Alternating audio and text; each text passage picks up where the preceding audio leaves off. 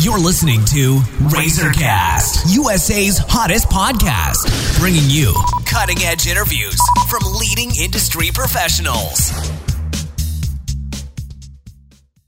Hello, everyone. This is Liz Harvey coming to you from our studios in New York City, where we are dedicated to bringing you top-quality advice from many of the leading expert professionals across the U.S.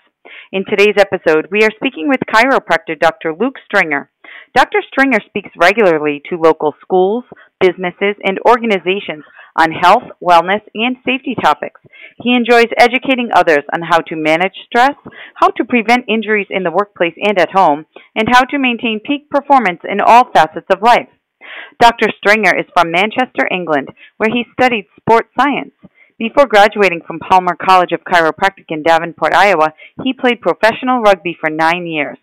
Dr. Stringer is considered one of the top chiropractors in Chicago and is a contributing member of our national network of industry professionals.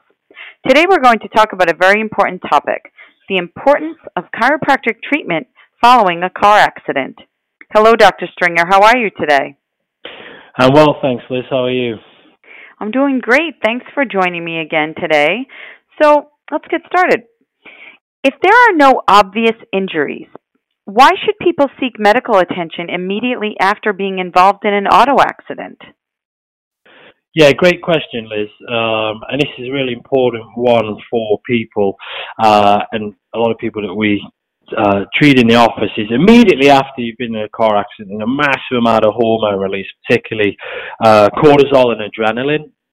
And when cortisol and adrenaline's in the system, it kind of takes over all the other hormones. And essentially what it does is it blocks the nociception receptors in the body, so it kind of masks pain.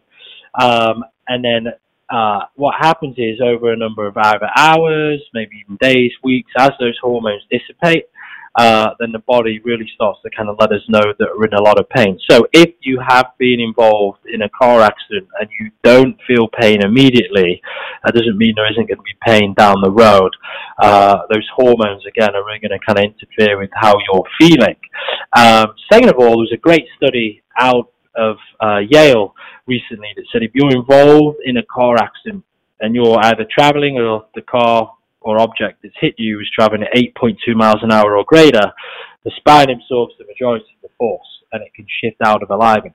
So again, even if it's a fender bender and you've only been hit at 10 miles an hour, things are going to shift out of alignment. And when things shift out of alignment, our bodies are great at compensating. So we'll figure it out at its infancy. But over time, those misalignments are going to slowly break us down. It's going to beat up the spine, beat up the soft tissue. We're going to create compensatory patterns. So essentially, if you've been in a car accident, you want to make sure that you're getting checked out early on because it's going to essentially allow us to address things in the acute phase, in the early phase. If you leave it weeks, months, even years, over time, that shift is just going to create issues down the road. And obviously, the more issues we have, the more time, energy, and effort we're going to have to put into getting those issues fixed. So if you've been in a car accident, even if it's a fender bender, do your thing. Make sure you reach out to your local chiropractor just to have your spine evaluated, and it'll go a long way in kind of saving you a lot of kind of time, energy, and effort down the road. And should auto accident victims see a chiropractor after going to the emergency room or seeing a medical doctor? And what would the chiropractor find that a medical facility might have missed? Yeah, great question. And I would do all the above. If you've been in a car accident, we work with a lot of people in the personal injury space. First thing you need to do is obviously get it on record, right? So file that police report because you're going to need to do that for obviously, filing your complaint to your insurance. Thereafter, I'd highly recommend going to the emergency room or the urgent care and visiting a medical doctor. Why? Because obviously they're versed in trauma, particularly those emergency room doctors. So allow them to perform an examination of the area that's been injured, even if you don't feel that you're injured, and they're going to be able to find any sort of pathology, so sprains, strains, breaks, fractures, then obviously they can perform any imaging that they may need to perform. For example, were you concussed? You probably should get a CT scan. Have you got 8 plus 10 out of pain in your lower back or your arm? Let's get an X-ray. From there, the medical doctors, usually what happens, will perform the evaluation. If they find any issues, then they'll obviously proceed with the necessary treatment. But if they don't, usually what happens is they'll give you a script to manage the pain, and then they'll send you on home. However, just because there's no breaks or fractures or any damage, to the discs in your spine or even your brain, doesn't mean things haven't shifted. What chiropractors focus their training on is the neuromusculoskeletal system, so essentially the spine specifically, and then all the soft tissue that works within the body. So after you've been to see your primary or the ER, I would recommend seeing your chiropractor, because they're going to be able to evaluate function within the spinal joints, alignment within the spinal joints, and they're going to be able to pick up on things that medical providers that aren't necessarily trained within that specific space may have missed. Okay. And what are the most common injuries sustained in a minor motor vehicle accident, and how long does it take for symptoms of these type of injuries to be felt? Honestly, it really depends on the person, right? We had a patient recently that was in a really small collision. He was depositing some money in the bank, was rear-ended, probably no faster than 5 miles an hour. Yet he ruptured a ligament in his wrist, he ruptured a ligament in his elbow, he damaged some discs in his neck, and he's in a massive amount of pain. We have other patients that, have been hit 40, 50 miles an hour and only have soft tissue injuries. So it's all going to depend on the mechanism of injury and the patient. But the classic injuries that we see in minor vehicles are those soft tissue injuries. So sprains and strains within the neck or within the lower back. And again, those symptoms depend on the severity of the injury. Soft tissue injuries can take anywhere from 4 to 6 weeks to clear up, as long as you're going through the right treatment protocols and you're working with a good chiropractor who's going to be able to help you get over that soft tissue injury.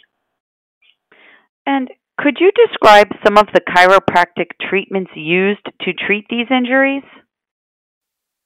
Absolutely. So in the first phase is the acute phase. People who've been in car accidents are usually in a lot of pain, really high pain generators, 7+ out of 10. All forms of movement are difficult. Basic function, getting dressed in the morning, sleeping are an issue. So goal one is to essentially decrease the inflammation, decrease the pain levels, and then improve the range of motion. So that's going to come through kind of more passive modalities. We're going to use light adjustments with instruments. We're going to use what we call some E-stim, where we put an electrical current into the tissue, helps the tissue to recover, and then we're going to use lots of ice.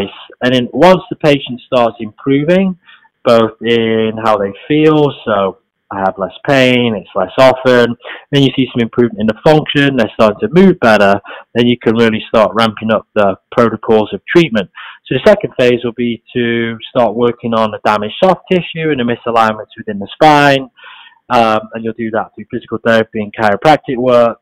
And then once we start seeing some big improvement in their pain generators and their function, okay, I can sleep better, I can sit for longer, then you can really start ramping up the chiropractic and the physical therapy protocols and get a little bit more functional, working them towards getting back to pre-accident status. So a lot more dynamic movements, things that they wouldn't have been able to do at the beginning of the accident. And what is involved in a typical chiropractic treatment plan following an auto accident? Yeah, great question. Advanced Health, we do a lot of personal injury, people who've been in motor vehicle accidents. And again, it all starts with a thorough evaluation, a history of the accident, going through the mechanism of injury, and a thorough evaluation of the spine and the soft tissue. So an orthopedic examination and then neurological examination, make sure the joint affected and or the spine isn't any red flags. We'll then shoot some x-rays. From there, we'll be able to kind of diagnose the issue and then build out the treatment plan. And again, similar to our last question, in the early phase, it's the acute phase. People are in a lot of pain, there's a lot of inflammation, just basic functions are challenged. So our goal is to essentially do exactly the opposite of that. So decrease the pain levels, decrease the inflammation, and then start improving function. So how will we do that at Advanced Health Chiropractic? we'd adjust the spine, but we tend to start with kind of instruments on the lighter side of adjustment. We'll do lots of what we call stim and ice, where we apply electrical current into the muscle, helps muscle recovery, and then ice helps with the inflammation. Usually it can take anywhere from 3 to 6 visits. We start seeing some improvement, how patients are feeling, have less pain. I can, get dressed easier in the morning, sleep easier at night. Then we can start adding in treatment protocols. And the first protocol is to improve range of motion. That's prerequisite for a healthy joint. Restore range of motion.